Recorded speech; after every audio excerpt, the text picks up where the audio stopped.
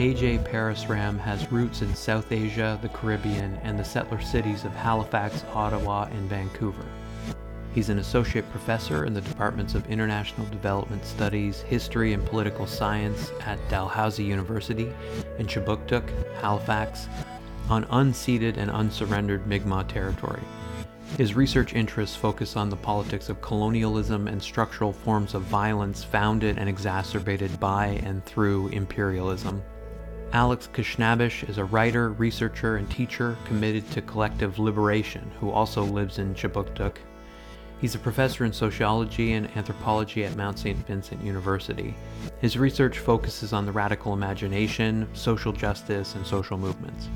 In our conversation, we look at some of the ideas from their forthcoming book from Fernwood Press, Frequently Asked White Questions. The book is really inspired by a degree of frustration about some of the current constraints on anti-racist education. It comes out of frustration, but also inspiration. They were frustrated by the insufficiency of existing efforts, given especially the current state of affairs in the world, with a resurgent far-right populism winning political ground, but they were also inspired to create space for people to pose questions that, especially in the case of white folks like myself, we might feel somewhat anxious about asking, because there are certain expectations within existing social justice spaces.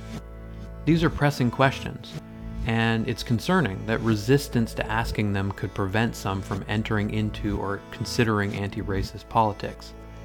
So their book was the outgrowth of a YouTube show where they saw specific patterns emerge from the questions that were being asked. It's clear that there were specific things on people's minds, and so they wrote the book in order to catalog and constructively engage with those patterns, those questions, those concerns that keep people from being able to even imagine a multiracial society and solidarity within it. We talked about a number of issues that exist institutionally as well. Alex talks about the tendency to see universities as a site of activism. He thinks that's a real issue because, in his words, it sequesters activism. Instead of trying to play expert, he wants to try to move past, quote, moralistic denunciation and lecturing toward a model of generosity and genuineness. As AJ puts it, basic respect has become more difficult at a time of conflict and polarization. This is for him where the left has collectively sort of missed the boat. He says it's underestimated right populism and failed to adequately address the political moment. In the face of these failures, they want to experiment with more evocative methods on what needs to be done. We talk about an array of subjects, including the politics of imperial mourning in the wake of the Queen's death. They feel like it's undeniably a moment for public education, but insist that we need to reckon with the burden of history. Imperial nostalgia, to use AJ's term, is a smokescreen, and yet it's important that we consider the degree to which this moment represents an opening to start conversations about reparations and the ongoing violent effects of colonialism. The crucial question from their perspective is, who is going to come up with a narrative that is, quote, savvy and engaging enough to capture public attention and gain traction in an era of persistent white supremacy and a potent attachment to past and present frameworks for maintaining hierarchy? These are not ideas that are easy to drive home. Arguing for an anti-capitalist politics is not necessarily going to resonate with all people or publics, but they still bring it into the conversation in ways that are convincing and bring it more specifically into the conversation about ecological justice movements and anti-racism. One of the biggest takeaways here is the idea that where we start out ontologically has a crucial effect on where we end up. In AJ's words, it's ontology rather than epistemology that is at stake here. Rather than just a matter of knowledge, it's about, quote, the nuts and bolts that go into cultivating whole systems of knowledge and approaches to ethics. So yeah, I was sort of sitting here waiting for you both, and just like trying to think of like how do I kind of start these interviews in similar ways. And I was going to say that I was, it occurred to me to say that I was jazzed to talk to you. And then I realized how white that kind of sounded.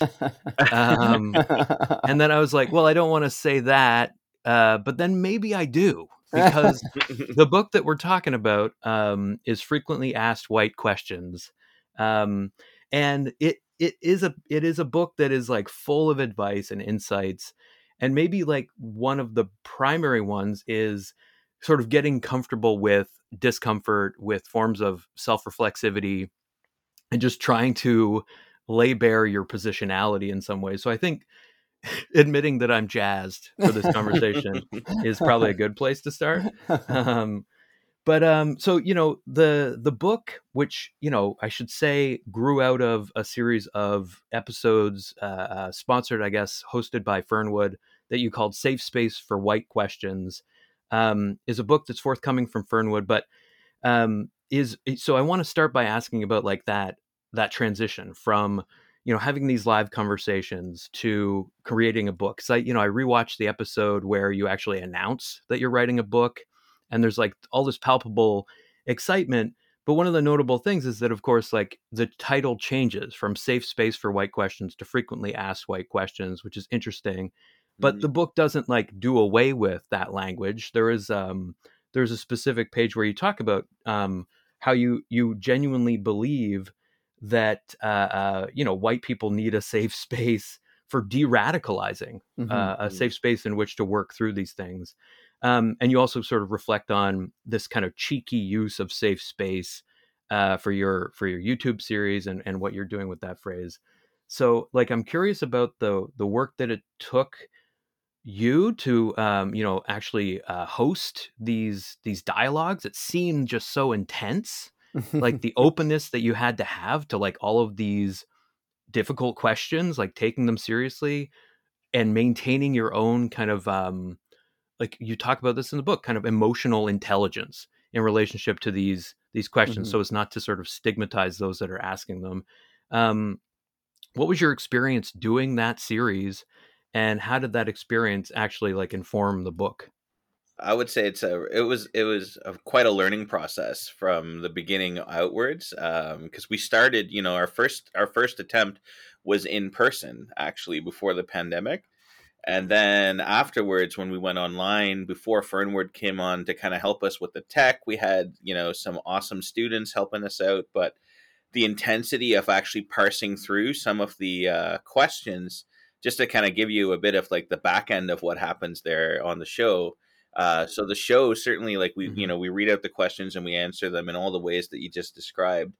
But there sometimes are some like just brutal questions that we are not going to take up. Some questions that are. It's kind of one of the Right. benefits of being able to control the back end. So we can decide, okay, yeah, this is a mean spirited question. So we always say on all of our episodes, any well intentioned question, which is inherently subjective. So then we have to kind of think about what's it. So is it well intentioned if somebody's question, we still have it out there, Alex? The one where it's like, AJ wrote an article in 2017 and it was garbage. And Yeah, I think that's the question where you get denounced. Yes. one day I want to answer it. Are we talking about pathological white fragility in the Canadian nation? That article? Yeah, it might have been that one. That's a great article. Yeah, Thank no. you. But and in fact, I think like that article if we're talking about the same one, does talk about some of the reasons why I think like reasons for the genesis of this YouTube series, right? Like Very much so. the inability to handle racial stress that you talk about in that article, Mm-hmm. how white racial fragility increases the risk of racial radicalization. You're trying to defuse that bomb with That's this it. YouTube series. That was it. Like, we were really trying in that early conceptualization where we're thinking like, how can we get to people where they are if where they are is, maybe in a basement somewhere watching Jordan Peterson videos, and they need to see an alternative, a respectful alternative to that. So, I don't think we've fully, Alex can speak to this too. I don't think we've fully figured out how to get into all those nasty algorithms, but that's kind of, at least for Safe Space, that's kind of what we were hoping to be able to do there. Yeah, I mean, absolutely. I think for me, the genesis really was sitting around with AJ and our partners and other fellow travelers along the way, and having conversations around what we were frustrated with, what we were inspired by around efforts to, yeah, I mean, de-radicalize white people is a great way to approach it. We can talk about it as popular anti-racist education as well, I think, and no shade thrown at all on any of the really robust existing efforts out there. But I think we can clearly see by the kind of the state of the world right now that if those efforts were sufficient, we'd probably be in a better place right now. So we were just thinking, what little piece can we contribute to this that maybe isn't being done as much as some of those other pieces? And so, this idea of opening up a space where white folks can come and ask questions that hopefully they're sincere about, but they feel either really anxious to ask in a sort of explicitly social justice context, like an activist context, or even in the context of more like, mixed groups where they're afraid that they're going to say something that's going to be perceived as racist or whatever. And we wanted to open that space up. And in doing the series, which was, as AJ's reflected on, great and really inspiring for the most part, despite the occasional question we get that really touches a nerve. But aside from that, we started to notice, and certainly when we started to work with Fernwood, our producer started to notice, this kind of like, oh, you guys are getting, some of the same questions time and time again. And that wasn't a problem for us at all. But we did start to notice, a lot of consistency. So we thought, maybe these are things that are really commonly on people's minds who are struggling mostly silently with this desire to be anti-racist allies or to de-radicalize some young white person in their family, their kin group, their household, whatever. And maybe we can just put together a little short, snappy book that speaks in fairly plain language and with a bit of humor and compassion to those people, so it can be a resource out there that they don't have to go to YouTube for. Though we love the YouTube series, obviously. So that was really the impetus behind it. There's so much energy in the series, and that energy gets translated into the book. I definitely think, and I want to come back to the use of humor, and to some extent the compassion, because like the two things definitely do. You can see how they go hand in hand. Like there'll be moments of like just a stinging joke, and then you'll tell the audience, your reader, relax, that kind of thing. But yeah, like the issue of sort of accessibility is interesting to me. Like the idea that you kind of wanted to move past existing strategies. There's a moment in the book where you talk about how just most early on you say like most people are never going to read the work that maybe influenced your thinking. That for those of that can get behind the academic paywall that might transform their thinking. There's this like ethic of accessibility in the book. That does come from that just like deep desire to de-radicalize people who just don't have access to those kinds of privatized forms of knowledge production. And yeah, also the kinship relation stuff. Like I was thinking about, I don't want to call her out, but my own mom, like a lot of the time reading this book, just like this is giving me the tools to think through how to more compassionately talk to people that I love. Nice. That's awesome. And yeah, I mean, I guess before getting into that kind of stuff, I wanted to ask just practically when you were creating the book, how you sequence the questions. Like it seems like a ranking, almost like a in the cultures of the internet, it is composed like a list. Right. And whether the book consciously tried to prioritize specific impasses to racial solidarity. If you could just like narrate how you arrived at the 10 questions, maybe what sorts of questions you considered including and rejected, what the criteria was there. Yeah, that's a great question too, and maybe I'll just kick that one off. So when we decided to actually put this book together, I sort of started things off by going through the episodes, and we thankfully had this great team of folks behind us, many of whom were students working with AJ, but also the great folks at Fernwood who had who produced transcripts for us, and so that made life infinitely easier. Sure. But we could go through the transcripts and see, and it's kind of where I did feel like I was bringing some of the the qualitative research experience to bear on it, because it's funny. I mean, obviously people say things, and they sort of like they're riffing off similar intention and question, but they're not using the same words for it as somebody else might. So one of the challenges was to see, okay, what are the kind of consistent threads that are running through our series. And we just started off by like putting together a super rough list of stuff that was just popping up again and again. And I think I mean, maybe AJ can correct me on this one. I don't remember if we talked really specifically about order. I mean, we must have at some point along the way, but I think we tried to move in a way that does take the reader from sort of like some of the introductory questions that people often have. So the first question we ask and try to answer is, can you be racist against white people? Which is, you know, one of the big entry points, I think, to this conversation around racial solidarity and justice in our society. And then we kind of wrap up with, you know, what is the struggle for collective liberation like look like, and how can you sort of like practically interface with that? So, and in between there's I don't think there's exactly a ladder, but there's certainly a rhythm I think we try to achieve that balances some of the big questions, you know, some of those big, more abstract questions like, I don't know, like what is cultural appropriation and how can I avoid doing it, with this stuff like, you know, how can I make anti-racism a part of my everyday life? And we try to go back and forth as a way of grounding it and I mean, just, you know, in our minds, humanizing it. I think these are the questions that people on a day-to-day basis are thinking about and are dealing with, you know, office conflicts, you know, family issues, arguments around the dinner table. You know, I think we spend so much time, and I mean, not incorrectly, focusing on some of those like the biggest, most dramatic manifestations of racial animosity, right? We think about, you know, this like awful parade of mass killers motivated by racial animosity.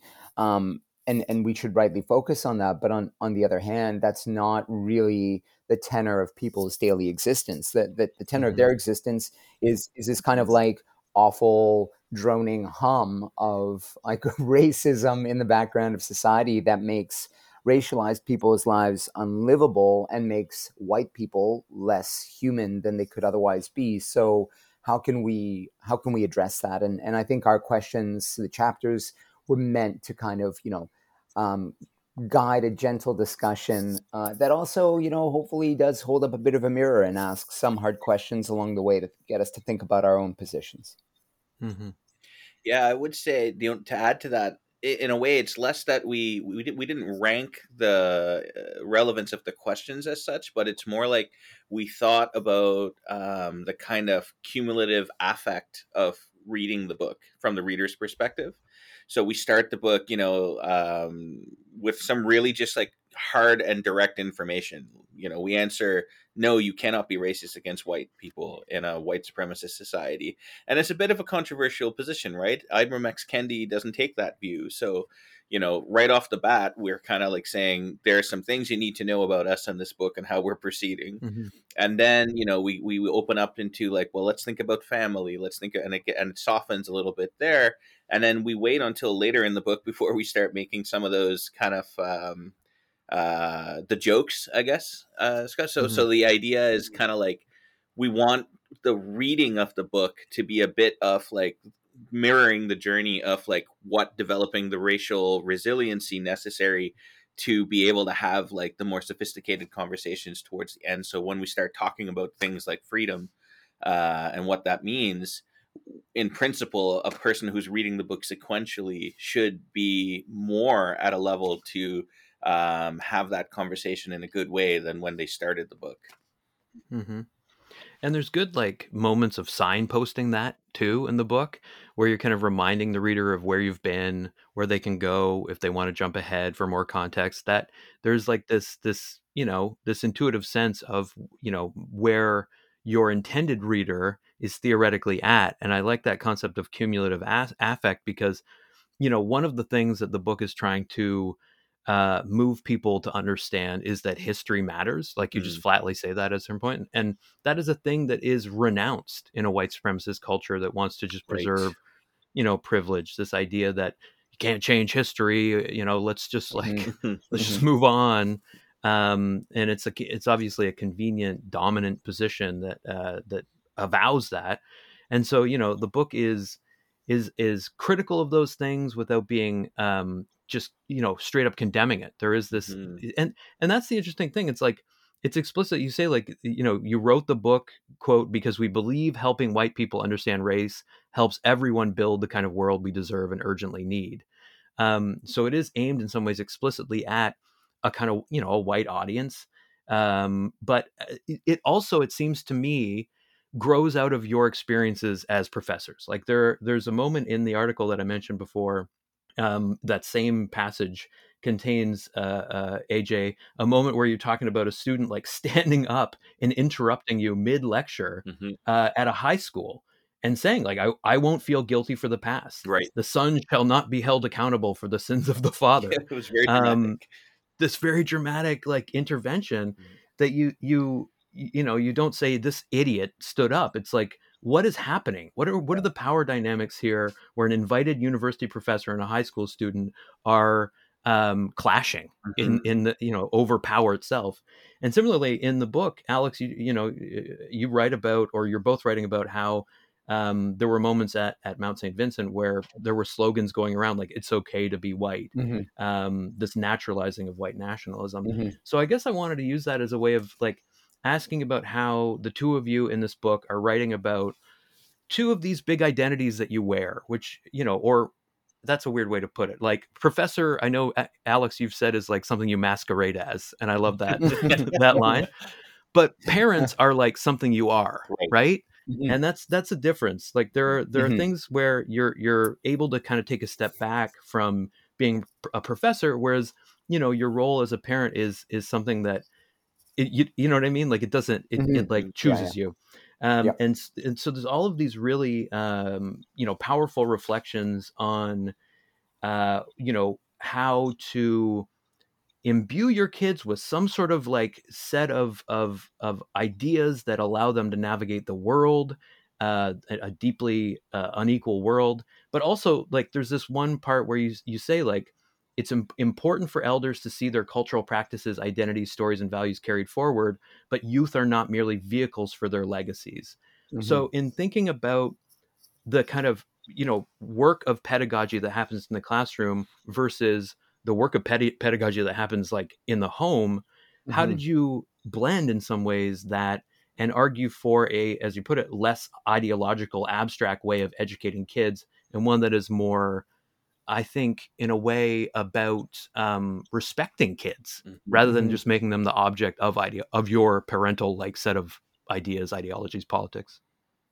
I mean, that's a wonderful question. I think, in a lot of ways, AJ and I continue to kind of orbit around this, as you say, as people whose waged work happens in the academy, but who wear like a lot of different hats, like everybody does. And for me, I think it was in becoming a parent and becoming a caregiver that really allowed me to see the I don't know, like the deeply human, complicated aspects of what racism does in society, and also how struggles for collective liberation bring us closer to a really sort of like deeply meaningful and sincere collective humanity, Hmm. and like in my own experience growing up the way that I did, I had those conversations, especially with my mom, all the time, as somebody who I mean, I like to describe myself as ambiguously racialized. I pass a lot of the time for a white guy. In many ways, I think of myself as a white person. And yet I've had these experiences in society quite jarringly, which remind me that, like, despite my best efforts to sort of fit, or my parents' best efforts to make sure that I fit, that I'm not quite, I don't quite fit. Me and my sister don't quite fit. And I bring, like, I feel like I bring that, I've always tried to bring that into the classroom, that productive sense of not being like a good fit for the place you find yourself. Because I think even those kids, or I shouldn't say kids, they're not all kids, even those people who feel like they are kind of the mainstream in some way, feel like they're an awkward fit for the world Hmm. as it is. And people can relate to that sense of alienation and not quite rightness, and they get it. Whereas obviously any kind of experience or a particular sort of oppression, I mean, it may not resonate with them. So I think, in some ways, my teaching informed the book, or my experience writing the book, that way too. I mean, I recognize on a daily basis that, and we recognize together, we say this in the book, that white people's lives are hard for all kinds of reasons. And I teach mostly white students in my classes at Mount St. Vincent. That's just the demographic at that institution. And I can see that. I see that in a visible way. Those people's lives are hard, and they're certainly not the hardest, but they do experience all kinds of struggles. So the question for us became, how can you sort of make that a site that is a potential site of building solidarity along lines of different kinds of struggles for justice? How can you use that feeling of having been hard done by to put people in touch with an experience that isn't one they've lived through, but one that they can productively help contribute to changing? And yeah, and that includes those incredible moments like AJ so eloquently writes about in the book, but we've all had them, of that young white man, especially in class, who you start talking about some issue, especially along the lines of racial or gender justice, and you can just see the veil coming down over their eyes and their face setting, in this kind of like, oh, here we go again, the typical kind of like bleeding heart lefty egghead prof lecturing me about, like, my life and how the world should be different. And I've been that person. I've been that person for years. I totally have lectured and harangued and moralized and was an ideologue. And I think this is, I own all of that, right? I mean, I think I try to do that a lot less now because, I mean, it doesn't work, right? So the book was definitely an outgrowth of my own learning about the failures of my pedagogy, both in the university and as an activist and organizer too, where I think I've traded in a lot of those spaces, that felt good at the time because I could denounce something that I really disliked, but didn't really lead to reaching people who weren't already convinced of the position that I was trying to advocate for. Mm-hmm. And I mean, AJ, you write about this in the book, but also in the work that you've published elsewhere, like the kind of trying to achieve the pedagogical objective by letting the person talk, right, and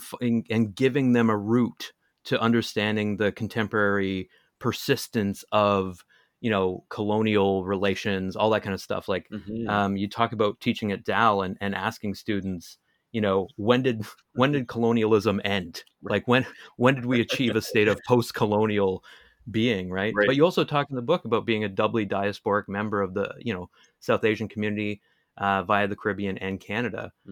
So like, how do you kind of balance these two identities in some ways? I think, so I'll deal with the parenting one first, and then I'll take up the kind of the rest of it. So the bit about parenting, and it's related to pedagogy in ways that I didn't expect. I have a very young kid. She's only 3 3/4. She's very careful to stipulate, but she blows my mind, about with the complexity and intelligence with which she understands the world. And I find that so much of my kind of like efforts at parenting is actually to just get out of her way as opposed to instruct her in any way. So, she understands at her age that gender is fluid and non-binary. She knows and loves like Mother Earth, and she pays respects to Grandmother Moon, and she does ceremonies of her own creation to honor her ancestors in the everyday. And it's just like, I don't feel, I mean, obviously there must have been some kind of thing that she observed that we were doing, but I don't consciously remember doing much of that, a little bit about gender, but she sees it, and she sees it and she interprets it. And this is why I think the emphasis on structure versus individual is so important for us in the book, because right now she's sheltered from the structure of white supremacist society to some extent. She's still part of settler Canada and all that, but she hasn't gone through the sort of like long-term trauma of public education as yet. She's not yet in school. And it's interesting for me to think about, especially with like pedagogically reaching out to students who are still in like public school versus the ones who are in university. A lot of them understand education in this kind of, I'm here to receive knowledge, from some sage, Yeah. as opposed to I am a active participant in the education that's happening here. So Hmm. a kind of more like activist informed, or at least democratically informed approach to teaching has always been a really important part. And I really believe that like ultimately you can't convince anybody of anything unless they make those connections themselves.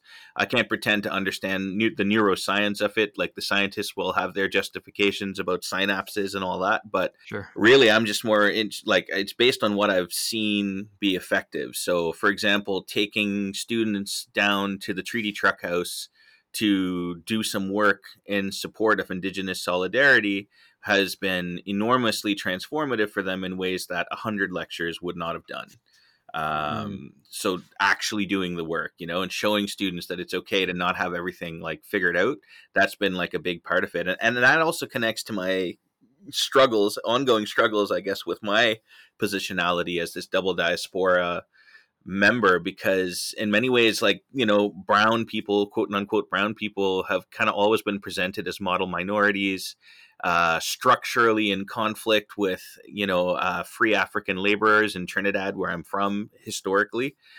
Because we were brought to replace them basically, and as strike breakers, unintentional strike breakers. And then also grappling with how when we arrive in Canada, we're constructed as these model minorities who will just put their heads down, work hard, eat samosas, and maybe do some Bhangra and Hmm. see if Justin Trudeau will come along for the ride. But, Mm.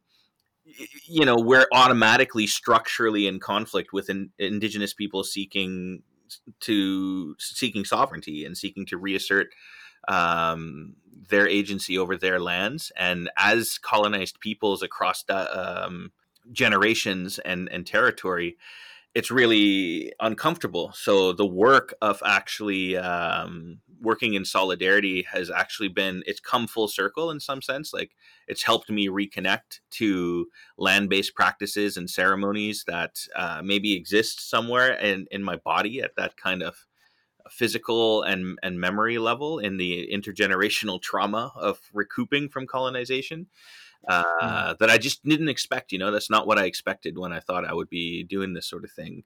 Yeah, anyway, that's what I'd say about communication. Kind of Yeah. let the work do it for people as much as possible.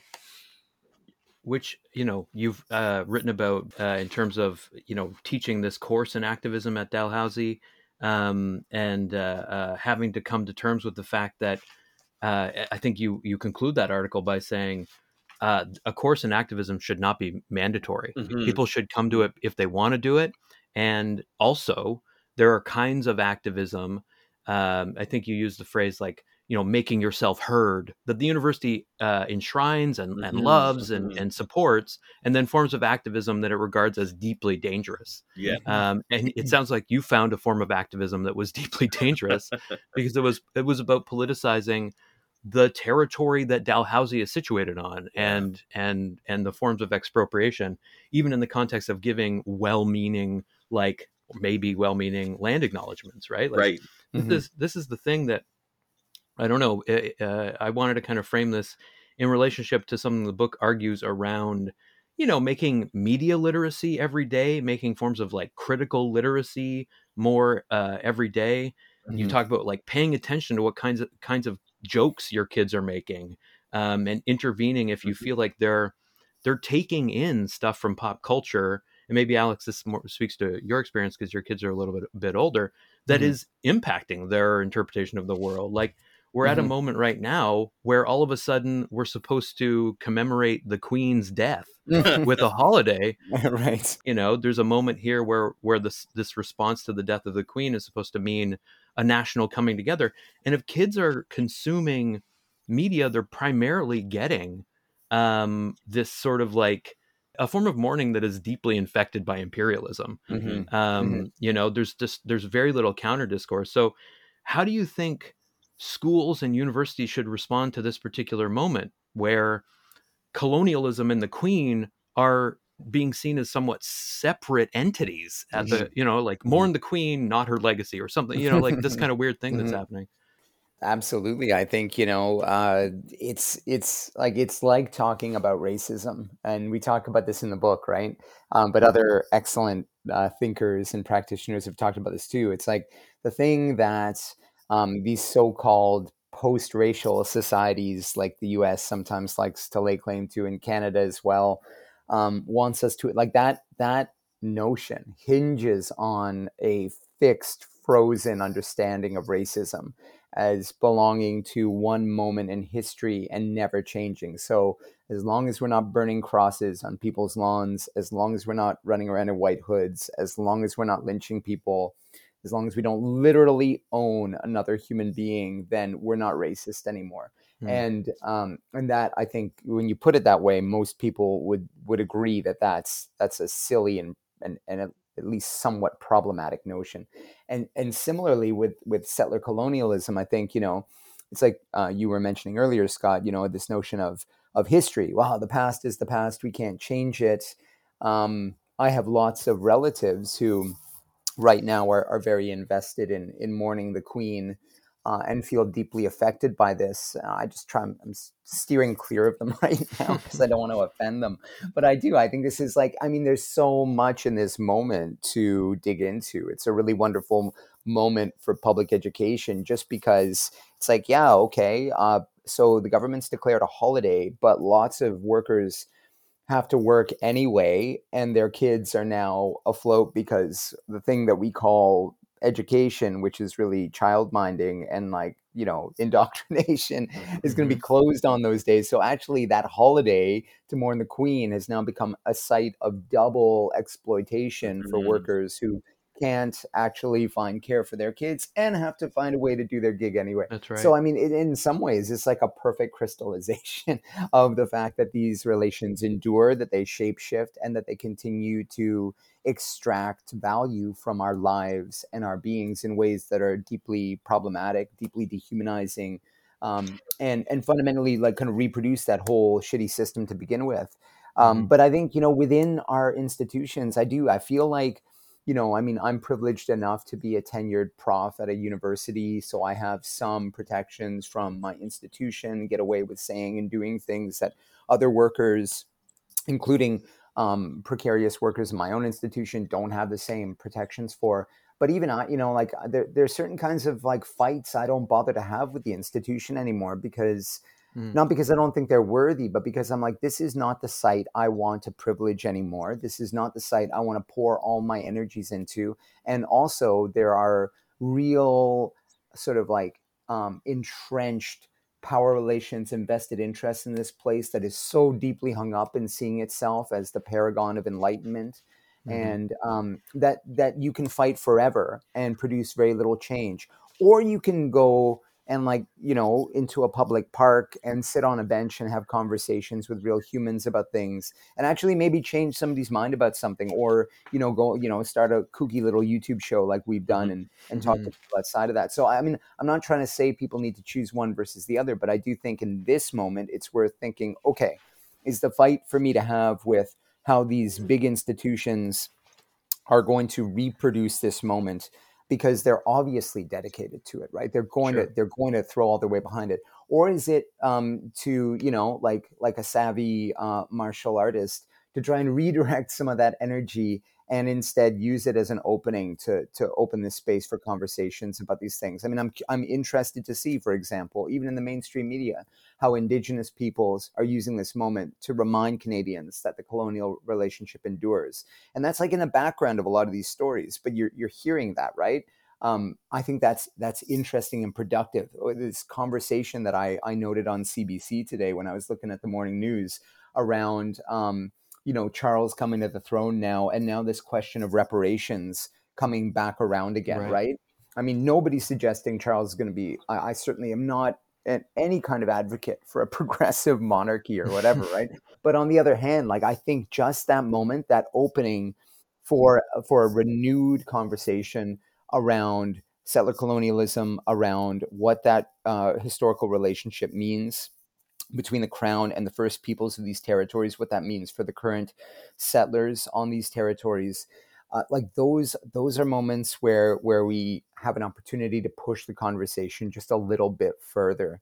And then, in this really interesting way, I think, to connect it with, yeah, like, oh, isn't this interesting? After 2 years of being told basically that you have to manage your health, your child's education, your child's health, like all these things that caregivers, parents, like whatever, were foisted upon. Now we get a SNAP holiday declared that only applies to federal employees. And people are like, what so in that moment, that I think, like we talk about, right, in the book, using that moment of anger, and the anger is just like, oh, goddamn elites, how can they do this to us, right? Here goes Trudeau again.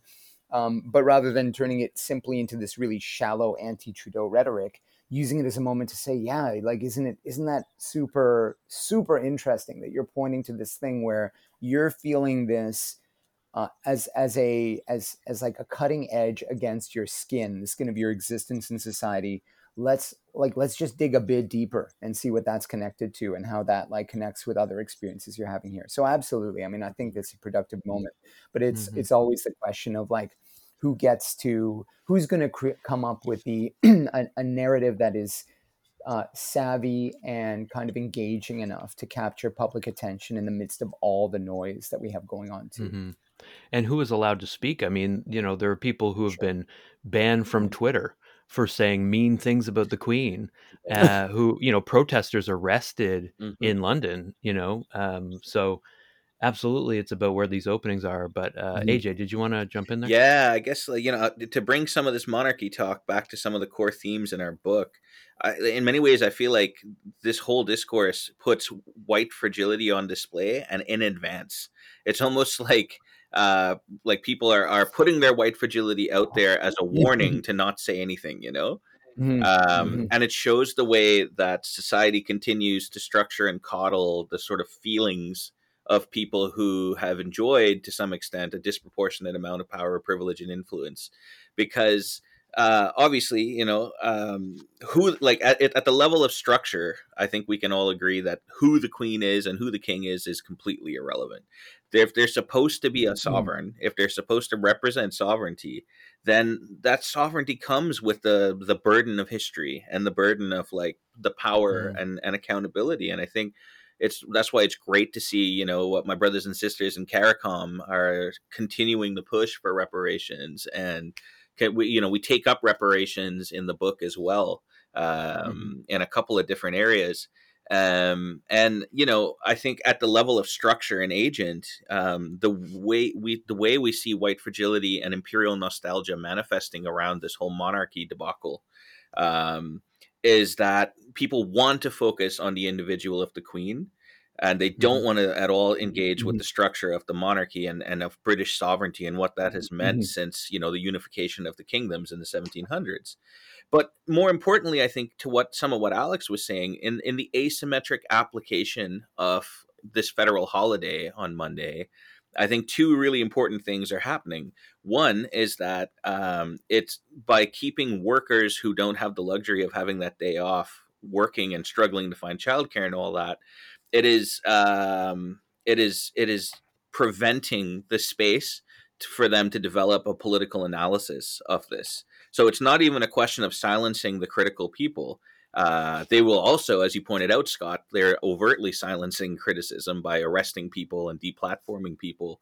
But then what is the greater existential threat to the inertia of a settler colonial society is what happens if the mass of people start to develop common consciousness and solidarity around these issues. So we keep people busy. We make sure that their life is just a little bit hard. And then the second and related piece to this is I think it's really going to be driving the push towards right populism. And, I think what we've seen with the election of this new far right leader of the Conservatives is a real attempt, I think those of us who think seriously about class sees it as little more than an attempt, but to co-opt class language in this populist rhetoric about elites and whatnot, as if the Conservative Party represents or any political party truly represents the interest of working people. Yeah, and I think, Polyev's election, it speaks of a certain kind of imperial nostalgia in a sense, Mm-hmm. right? Like and in fact, he said all of these really, saccharine things about the Queen. That fits with a certain Mm-hmm. kind of just comfortable nostalgia for a time of ramped up white supremacy, kind of Mm-hmm. unapologetic white supremacy. Mm-hmm. And yet, I think the way that you're using humor in the book as a communication tactic is effective at sort of skewering that without potentially like alienating people. And I see this like as a a language that has a lot of potential. Mm-hmm. There's a moment where you, for example, say that the last 500 years have been effectively a form of affirmative action for Yeah, mediocre for white white. men. And then you say, we know there are lots of brilliant, hardworking white men. Relax. Right. But King Charles is not one of those men. That's You know what I right. mean? Like, this is part of seeing him, wave away things on his desk and have someone Mhm. else move small objects from out of his way. Or Yeah, people look at those moments and see a fool, right? Like, Yes. Yeah. absolutely. Yeah. that to me is a potential opening. Mhm. And I love, incidentally, the way that you articulate that language of opening, both in what you were saying, Alex, but also in your book, Making Sense of Society. So there's like this moment in that book where you say, no one can predict with any reliability when openings and opportunities emerge for those ready to lay hold of them, nor is there any guarantee that change will be progressive or social justice oriented. This Mhm. doesn't mean we can create a roadmap or toolbox for changing the world, since contexts are constantly developing and actors and institutions of all kinds learn lessons and adapt over time. Mhm. So the university is one of those institutions. And so you're saying, like, on some level, there is something that is futile about arguing against the consolidation of privilege maybe in the university. And that's Mhm. why you're sort of looking elsewhere for different sorts of communication tactics and explicitly making this book more accessible, as a form of Mhm. anti-racist discourse. Um, and I guess, I wanted to use that as a way of thinking about the book coming out at this moment, where you do have a rise of far right populism, a kind of unabashed white supremacy emergent in a really weaponized way in Canada, Mhm. and how, I guess, like, you worked through as a team the difficulties that progressives face for what you call the quagmire, where something is not correct, as you say, simply because it's progressive, and progressives have a hard time Mm-hmm. talking to Mhm. people who don't share their views. Mhm. Um, so I guess going back to the question of how you translated the interaction of online with people over YouTube into a book, how did you gain insights in doing this sort of work, intervening at the kind of grassroots in a way to make progressives better communicators? Yeah, that's a good one. I'll kick this Mhm. one off. You go ahead, AJ. Yeah. Yeah, I would say so. This is really where the kind of method of the book blended with our lived experiences. No, as professors in the classroom, for sure, as grad students, and as activists in social movements as well, because it's that those are the spaces where you try out the different techniques, and Hmm.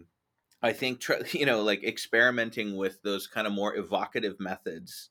How can we make it so that we don't have to like outright at times say anything more than we need to, so that people can arrive at almost different conclusions within it's not like it's a choose your own adventure, but the book is written with the idea that people should, depending on where they are in their own journeys, can read the same thing but then arrive at kind of like different levels of complex learning as a result of it, depending on who they are and where they are. And that's why we think also, like, the book is for more than just white people as well. Hmm. Yeah, I mean, it's imparting the tools, right? Take them up as you will, but it's like, yeah, you're showing your work, showing your thought process, Hmm. showing even your shame, Yeah. like being really Mhm. self-reflexive about moments of shame, insecurity, indecision, Hmm. just letting people in rather than, as academics sometimes do, taking a position of almost like mastery where they've got it all figured out. Well, and I really, I Mhm. really Mhm. think, Scott, actually on that point, I think you really nailed it there. I found in my practice anyway that the last thing anybody expects from a so-called expert in the room is open vulnerability and critical reflexivity.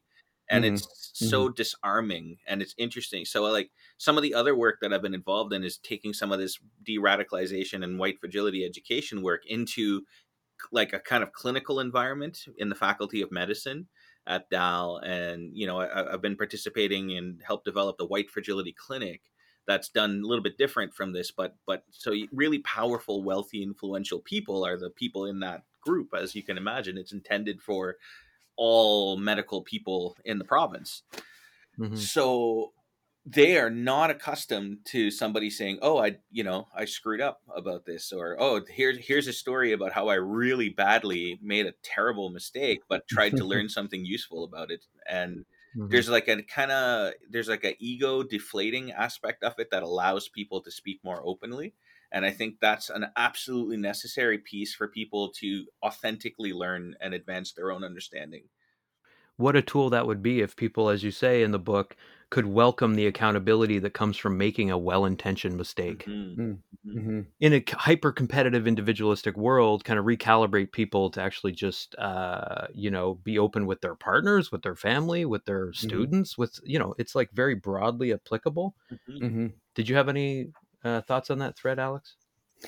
Yeah, I mean, I think it's a really good question, and I think like for me, it sort of revolves around an intersection that I've been struggling with for a few years, and one of the points of this intersection is in the overprivileging of places like the university, not only by professors like me who always want to build up our status by insisting that the places we work and the places we sell our labor Hmm. um, are somehow sacrosanct and are more important than anywhere else, but also in this tendency for many young people, I think especially, to see the university as a site of activism, like the university itself as a source and site of activism. And I actually think that's a real problem. I think it's a way of sequestering activism. I think it's a way of encouraging a disconnect between communities in which institutions like the universities are situated and those students live, but forgetting about that sort of that dialogue, that context. And there's an easy way, and I see this a lot, and I definitely understand where this comes from. That whole feeling of trying to create change through moralistic denunciation and certainty, which is something that professors like me trade in all the time. It's like AJ was saying before, right? One of the most shocking things you can do in a classroom is to say, "Oh, I don't actually know the answer to that," and that's a great question, and let's see Hmm. if we can figure that out together. Because students kind of I think, no, I shouldn't say cynically, but I think they've come to expect the presentation of expertise. It's like whenever I'm invited on conventional media, I always feel this way. I'm like, I want to Hmm. have a conversation, but they want me to play expert on Yeah. some particular subject. Weigh And I in think for sure. we really see the limits to that, I think, increasingly. And one thing I'll say about this really dangerous, but also I think weirdly uh, like kind of possibility filled moment that we're in right now is that the rise of a much more authentically grounded in the Canadian settler colonial context right populism that Polyev represents is a moment for us to have some of these super important conversations in a Canadian context that don't revolve around Trumpism in the US, and to see how it's grassrooted here, because I did a bit of a deep dive into Poilievre's rhetoric for another thing that I'm working on right now. And one thing I'll say about his rhetoric that really, for me, is an interesting foil for Trudeau's gross, sappy, overwrought, sentimental, Sunny ways, yeah. yeah, Sunny, his affectation of whatever he thinks a social justice persona is. Hmm. Um, and one thing, in one of his YouTube videos that I had to watch to get a handle on his rhetoric, Poilievre talks about freedom, and he talks about freedom not by referencing capitalism, but by referencing the commons, and he talks about the peasants in rebellion against the king, Wow. and I was like, man, I feel like I'm reading a snippet from the work of Peter Linebaugh and Marcus Rediker or Sylvia Federici or something, talking about the commons in rebellion. And I was really struck by it. And AJ and I were at a different event back when the convoy protests were going on, and we were down at in Halifax's downtown, where a really robust and very energetic protest on behalf of the convoyers was happening, and we were part of a kind of this counter demo. And the whole time I was there, and this is not to cast any aspersions on my fellow demonstrators, but I was shocked at how wrong I thought the counter demo got the messaging on that day. And the one thing that I thought came out of that moment for me really well is I had a very animated discussion with somebody who was there to support the convoy. And he came over and was fully prepared to do battle with us, just like many of the people on our side were with him. And me and my partner just started chatting with him about what had brought him out. He's like, "What? Well, why are these people calling me idiots? I'm not an idiot. I'm against the mandates. I lost my job." And we started to talk to him. This big white guy in a trucker cap and plaid jacket, and in that moment, like, it was clear. I mean, a lot of things were going on, and white supremacy was one of them. Like a sort of entitlement, a masculine entitlement to the world, like a class-based entitlement to security. But this guy was also speaking in a really plain way and complicated way about the grinding gears of a society that was chewing him up too, that had been much busier chewing other people unlike him up for a lot longer. Don't get me wrong, but that he felt deeply and sincerely and wasn't being and was not being spoken to in any convincing way by the self-appointed spokespeople of the left in this country.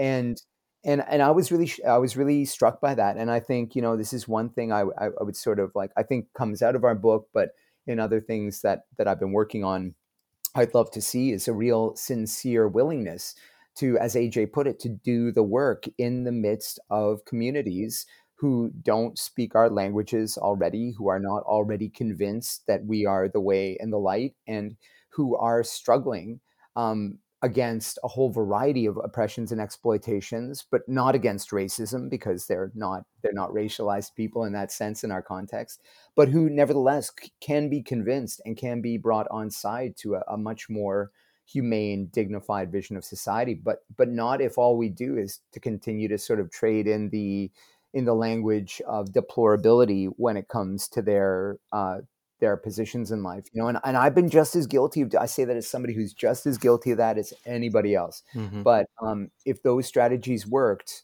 we would have already defeated racism. Yeah, people, I think it makes people feel good. It probably has some kind of chemical reaction in the brain to like feel like you've won an argument, or to like really kind of like get your point across. But I think the bigger question is always, if you are you even first ready to engage in an argument if you don't have in your head at least an idea of what would be the minimum criteria you would need to hear to change your own mind, like really radically. So Mm-hmm. that's kind of, I think, like the bit on generosity, or I think just genuineness really, and how we try to approach people with extremely different views from us. Is I always try and think like, if at the end of this conversation, this person can't I can't conceive of how this person would convince me to think the way that he or she or they do, then I'm not actually prepared to have a conversation in a genuine way.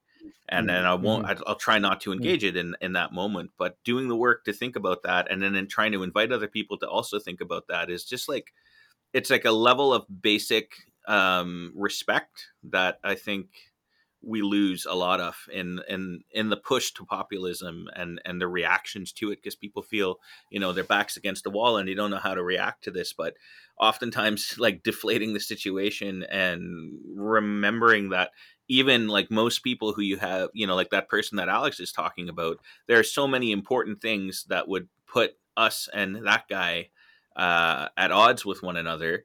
But there's also a lot where we, would have a lot in common. And I do think that Mm-hmm. this is where the left, broadly speaking, has almost comprehensively missed the boat, underestimated Mm-hmm. right populism, and Oh yeah. just failed to adequately kind of address the political moment of the last 2 to 3 years in particular. Mm-hmm. And I include myself in that. Yeah. Yeah, I mean, I sense that, and I hear that there's no attempt here to adopt a position of sort of self-righteousness or of having figured things out. You're exactly saying the opposite, in the sense that you're trying to, in the book, and I guess this is one of the things that makes the book maybe difficult to co-opt by the right. In the case of Polyev, like it would be difficult for him to just like conveniently appropriate the sort of language that you're offering, because you're saying, like, self-righteousness is a seductive position. Like, it's a seductive thing, to want to be, as you say, either the savior or the penitent. It's really, really seductive. And so, vulnerability is a third option, where you have to think about your failure to communicate and move away from that dopamine hit of using language that like puts somebody else in their place. And I guess I wanted to use that to talk about how the book is encouraging, like it's modeling this sort of self-reflexivity, and in yourself talking about your own reticence in certain ways, and your own just like, not having it all figured out. There's these really funny stories about, workplaces in which, you describe a turmeric sleuth, like reducing a South Asian colleague to just one part of their identity, by asking about this specific spice that has health properties just like ad nauseum. This, for whatever reason, made me think about this moment that I had at Sobeys, where there was a Karen, and I use that term, Right. knowing that it has been interrogated as a potential form of like reverse racism or whatever. But I think it's a term that for me it's not been abused necessarily, or I'm not abusing here. Who at the self-check actually approached a cashier to ask if she was Muslim. Whoa. And then said, when she said yes, you can't even tell. Oh, Because this poor woman was light-skinned right. and potentially white passing, but had other cultural signifiers that indicated she might be Muslim. And I did not confront the Karen, but I did apologize to the cashier. And I still don't know if that like was the right move, if that person just wanted to kind of ignore this racist microaggression or whatever. I mean, microaggression itself is kind of this outmoded concept, I feel like. This aggressive act of diminishment. Like, what do you think? Was apologizing in that context the right move, or was I being a sort of savior or sort of penitent in that moment? What did she say? What did the Muslim woman say when you apologized? It's okay. It's okay. Yeah. Yeah. Yeah.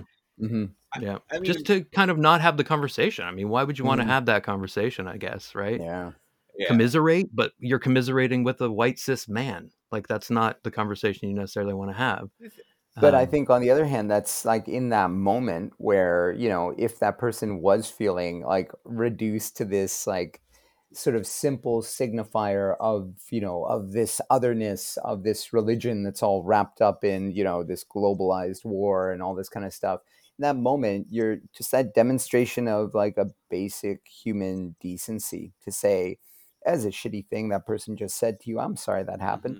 I think that's like, in those moments, I think that means a lot, and I don't know. I guess from my perspective, I would say, like just to follow up on what AJ was just saying, if you could imagine sort of confronting the Karen, like in that moment, what would winning a conversation with that Karen look like, right? Like, could you imagine, like, she would get her back up, it would be a public thing, the cashier's at work, she's like, oh my goodness, I can't get into, like, sure. I think we talk about this in the book in a variety of ways, because people often have conversations about like, oh, I witnessed something in public, like, what do I do? And our response is like, we obviously don't always know, either of us, when we're confronted by situations like that, but it's never a bad decision to default to empathy, especially if what you're going to do is empathize with a person on the receiving end of that, and simply especially since it wasn't a violent interaction you were witnessing. It was simply this, it was a verbal diminishment, not to suggest that's not significant, but she wasn't, jumping on the person. So like that, I think that act does mean a lot. And I think coming from somebody who would seem to be, she was like, oh no, here comes a Ken who's about to double down on this or something Right. like that. And instead, you just offer this little bit of solidarity and sympathy without expecting her to gush over it. I think that means something. I think it's like, at the molecular level, that's how society gets changed. Yeah, I mean, I feel like on some level right now I'm like looking to the two of you to, exonerate me, and that might be the penitent thing. But to me, I connected to this idea in the book that not everything needs to be dramatic. Yes. Everyone Mhm. benefits, you say, when Mhm. anti-racism becomes normal instead of exceptional. And I do hope Mhm. that I wasn't at least grandstanding. But sorry, I AJ, don't I didn't think mean to so. step on your toes.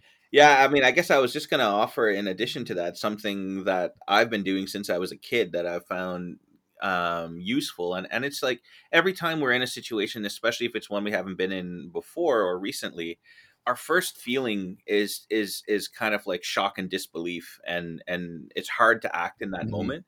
But what I try to do, and I've found it to be really effective, is I keep the what happened in my head, and I play it out, and I play out different potential ways I might react in the future when I encounter the situation again.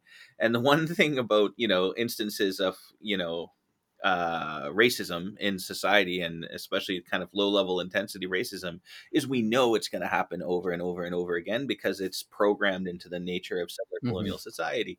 So by playing it over in your head and trying it out when you're like, walking home or whatnot, it will help you to be able to react in the way that you would have ideally wanted to react. Mhm. The other day at Sobeys, when it happens to you at Superstore or at the farmer's market, Hmm. because it will happen again. Yeah. Hmm. That makes sense, for sure. So, I mean, I want to, I guess, take the opportunity to talk about some of the really, really big issues that you're also tackling, like not the communication and the making anti-racism every day, making things like just critical literacy, self-reflection every day aren't big things, but it seems to me that you're providing a really clear account of things that I feel like just don't get stated very often. Hmm. Like, so the book is avowedly, for example, anti-capitalist, and that Mhm. itself can be a difficult position to take. Hmm. In a Mhm. capitalist society where your students are, in some sense, conditioned to follow the path that will lead to gainful employment, that will be lucrative, Mhm. and you can't begrudge them that. Mhm. But at the same time, you want to critique the structural roots of the kinds of stress they're under. And so, the fact that in the book you're talking about privilege. Yeah, for me, I think it's absolutely central to grapple with capitalism as as a central organizing system in the world today, and that's not to reduce everything to a secondary effect of that system. Certainly, racism doesn't just come back to some sort of secondary symptom of capitalism, but I think that these different oppressions are inextricably interwoven with this giant map of exploitation that capitalism creates all over the world, and there's no point talking about one without the other. But in so much contemporary environmental activism and in even a lot of anti-racist work, capitalism is basically invisible, and many authors don't think or talk about it. Um, Either because their analysis doesn't include it, or because like you've indicated, I think some people are anxious, and it's still tainted. There's this incredible, I mean, this is one thing that many people who work in the field comment on it, but like looking at contemporary white supremacy, one of its central organizing principles, and the resurgence of fascism too, is around this anti-communist rhetoric. It's like an incredible part of that imaginary. So without validating in any kind of way or excusing the horrible crimes of the Soviet Union or its ilk, right? I think we're well positioned to ask the hard question, like, what is it about a world where people aren't being forced to sell their labor to those who will buy it, so they won't freeze or starve. What is it about that vision of a world that scares people? And I think that so much contemporary racial animosity can be framed in terms of that artificial scarcity and that pitting of different groups against one another in this completely artificial fight over scraps from the master's table. And I wish the climate movement had the guts to take that struggle up. I think, Mm-hmm. um, climate change and the climate crisis is obviously, one of the most important existential struggles of our time. And yet, one thing that environmentalism in the global north has been rightly pilloried for doing is sort of trading in, like sometimes borderline, sometimes not even borderline eugenicist theories around overpopulation, uh, issues of consumption that refuse to interrogate who's driving that and where that comes from. Sometimes technological fixes that are pie in the sky, but more importantly, this kind of like idea of the subject, the idealized subject who cares enough to do something about that world, and that is often, figured in these sort of like, um, in the personalities and bodies of people who are almost always white. And it's a really I mean, there are reasons that ecological justice movements almost have to be the most careful, because historically speaking, fascists had great love for, like this imagination of unpolluted territories. Mm-hmm. The whole Nazi notion of living space wasn't just about consumption and resources. It was about this idealized territory that was cleared of these subhuman races occupying it. And I think one of the big barriers to building truly powerful movements capable of changing the world is actually working past some of these assumptions. And when you have movements that refuse to interrogate their own class position, and that again seek to kind of like project themselves onto the world unproblematically, I think you end up in really bad places. And that's not to suggest that the climate movement hasn't done anything good, but the incredible whiteness of being is absent from Mm-hmm. considerations which pose humanity as some kind of like undifferentiated mass that's done these things to the planet. I mean, that's not even true here. We're not trying to blame white people when we talk about that. When I talk about that in Making Sense of Society, it's not white people as some kind of undifferentiated mass. It is the ruling class. It is the elite. And like this is where, quite ironically, the language of right populism really has some traction with people, because look at Mm-hmm. Poilievre, like whether he's sincere or not, what does he do in his first speech in Parliament? He talks about taking on the elites. When was the last time Trudeau said something like that?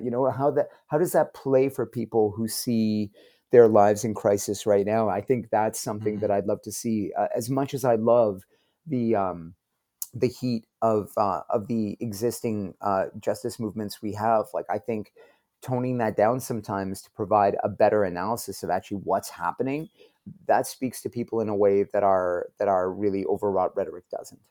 Hmm. And if I could just pick up on that, AJ, I was wondering if you could elaborate on some of the ideas in the article you wrote with Lisa Tilley, Global Environmental Harm, Internal Frontiers, and Indigenous Protective Ontologies. Um, you know, uh, Specifically, like, what was the impulse for writing that article with Lisa? What did you learn about the climate struggle? What sorts of epistemological and ontological course corrections are necessary? You talk in that article about ways we need to learn to kind of see differently. Could you kind of help us unpack some of the ideas in that article? Maybe in relationship to some of the things that Alex was just saying about the climate movement and the sort of incredible whiteness of being. Thanks for finding and reading that. Actually, that's, I mean, I would say it's always a delight to write with Lisa Tilley. Her work on political ecology and decolonization is always been inspiring for me. So working with her on that piece for the handbook of post colonial politics was really rewarding, and finding the way to talk about this common thing that was driving us nuts. So basically, in a Mhm. nutshell, what was driving us nuts when we wanted to write that was this persistent idea that, quote and unquote, we need the Enlightenment reasoning and Enlightenment thinking now more than ever in order to Mhm. combat the climate crisis, right? And we were just like, Mhm. listen, the Enlightenment wasn't as brilliant as everybody seems to make it seem. I got nothing against knowledge and all that, obviously, but the problem is it gets into, in the bodies of literature, we would call it, broadly speaking, the decolonial literature frames this problem of modernity. I guess you could say we see it, modernity, as like a telescope. It allows you to see something, like some little part of European thinking and reasoning about the world that was then violently universalized and treated as if it had universal significance through the last 500 years of colonization. But it doesn't allow us to see the knowledge and ideas of the rest of the world outside of Europe with any degree of specificity. So we have this superficial understanding of worldviews and ethics from people who don't come from Europe. And our basic proposition here was that, if you look carefully, you can see that indigenous people have been fairly consistent in the kinds of politics that they've articulated that's grounded in their lands all over the world. And that's not to try and paint everything in a broad brush, but it's more to say leadership in these movements needs to come from people who are not only modern, right?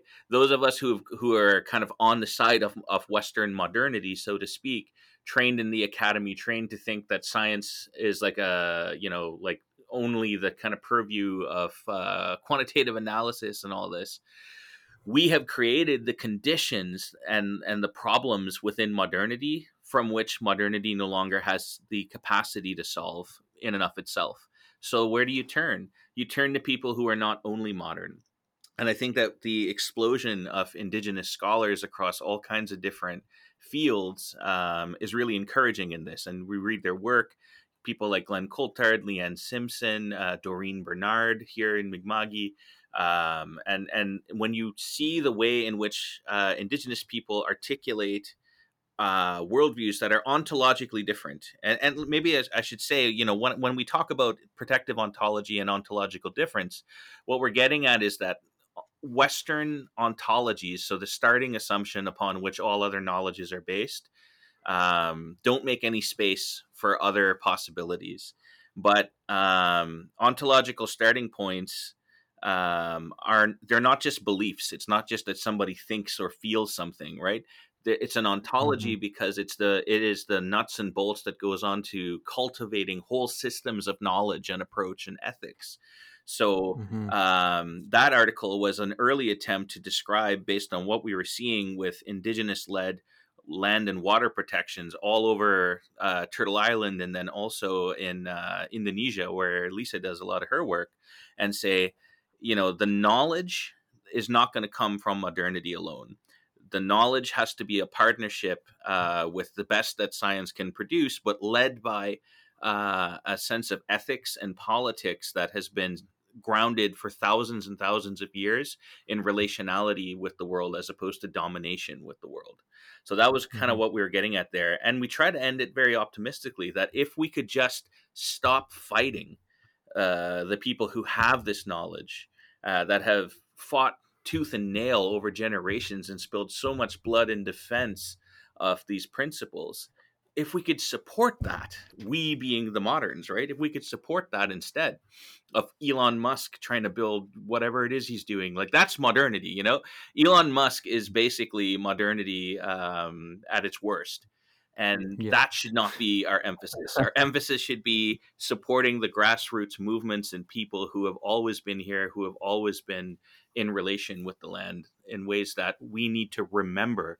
To some extent, like modernity has hurt white people as well because it has severed so many white people and settlers more broadly, including non-white people, severed our connection to land. I think in ways that we need to learn from others.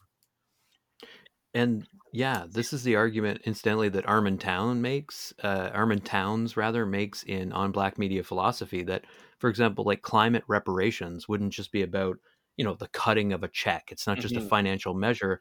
It is about collective liberation. It's about, Mhm.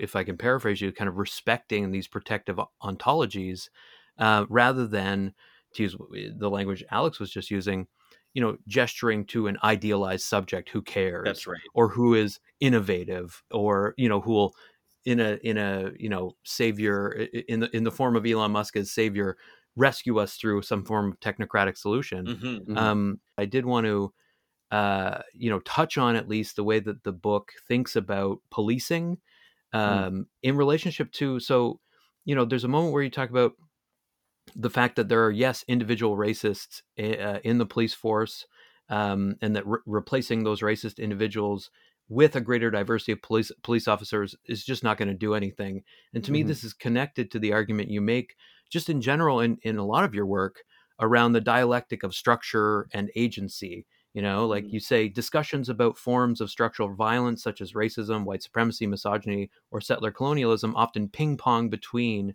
the very abstract and the individually concrete. Mhm. Mhm. Stories tend to focus on big ideas or shrink this abstract vastness to the fishbowl of individual biography. And I Mhm. think, like, we certainly see this in the debate around policing.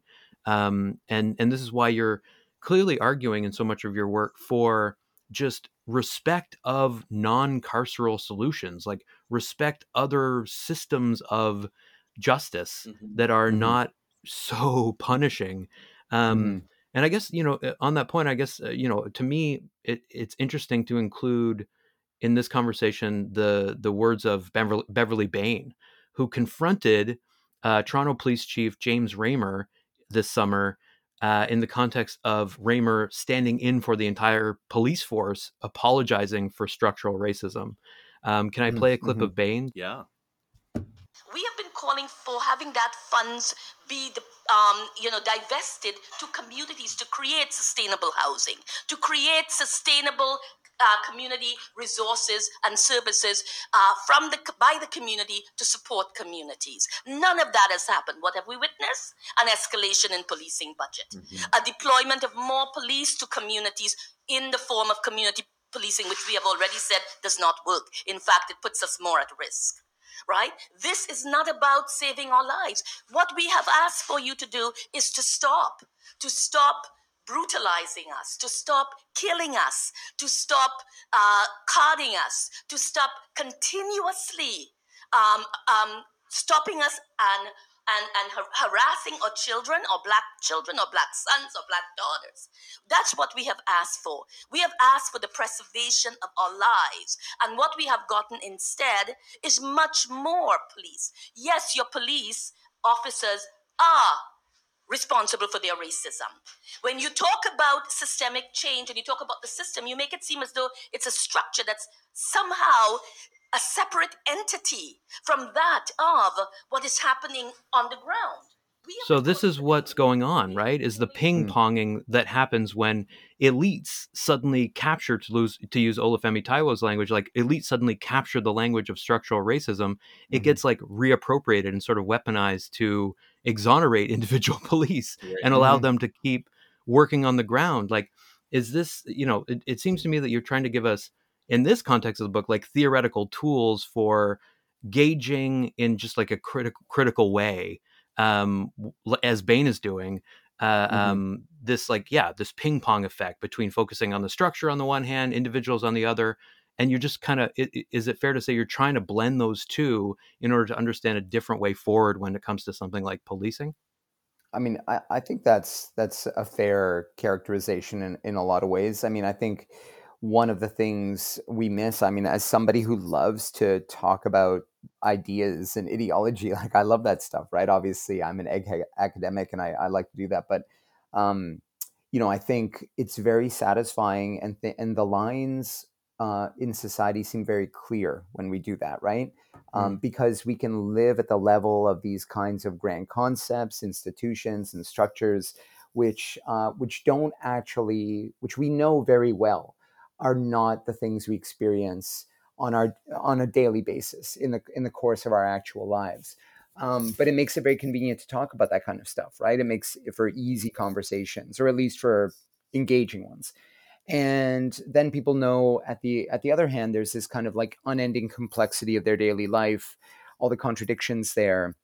And that sort of becomes its own alibi for inaction, because people throw up their hands and say, well, it's, it's just a few bad apples, or the problem is in this particular policy, and if we just change that. And so like the tyranny of the universal abstract and the tyranny of the kind of like the minutia of daily life are both false options in my opinion.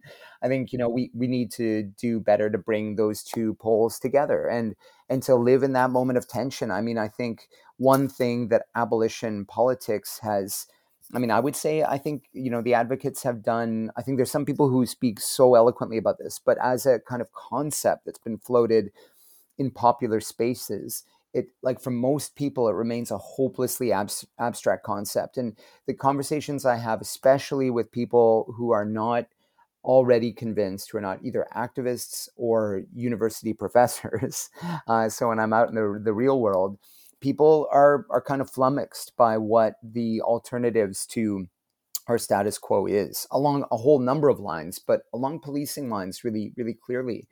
And I thought that clip you just played for us was so wonderfully concrete and without shying away from those big questions. And I think what we have to be better about doing is really, making the everyday imminent in those conversations about structure, but never shying away from the conversations about structure, finding better language for that. I mean, I've always been so compelled by the work that somebody like Gary Kinsman does, drawing on the work of Doris Lee Smith and others around like the bathhouse raids in Toronto in the 80s and 90s, and talking about this, this whole idea that the queer community in Toronto was convinced that it was the homophobia of officers, of individual officers, that was driving the raids.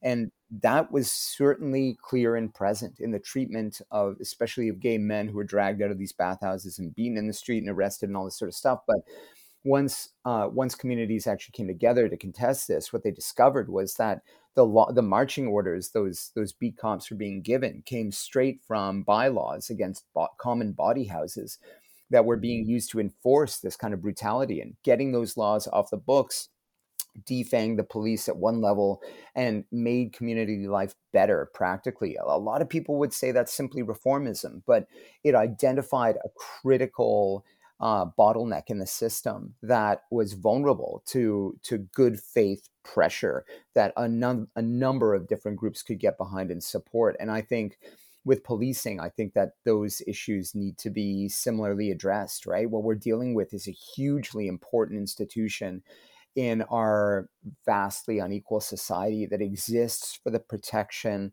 of private property and the interests that are vested in it. And until we tackle that system and that way of adjudicating whose life matters less than somebody else's property, we will never get at the problem of policing. We'll endlessly end up with more workshops, more anti-oppression training, which this stuff, comes directly out of military and police attempts, particularly in the United States in the 70s, to avoid structural accountability, to avoid addressing the looming elephant in the room of white supremacy and structural racism. So we have to be clear that we're not sort of settling into some kind of like minutia of daily life by insisting that we take the experiences of community seriously in trying to find alternatives to dominant modes of policing.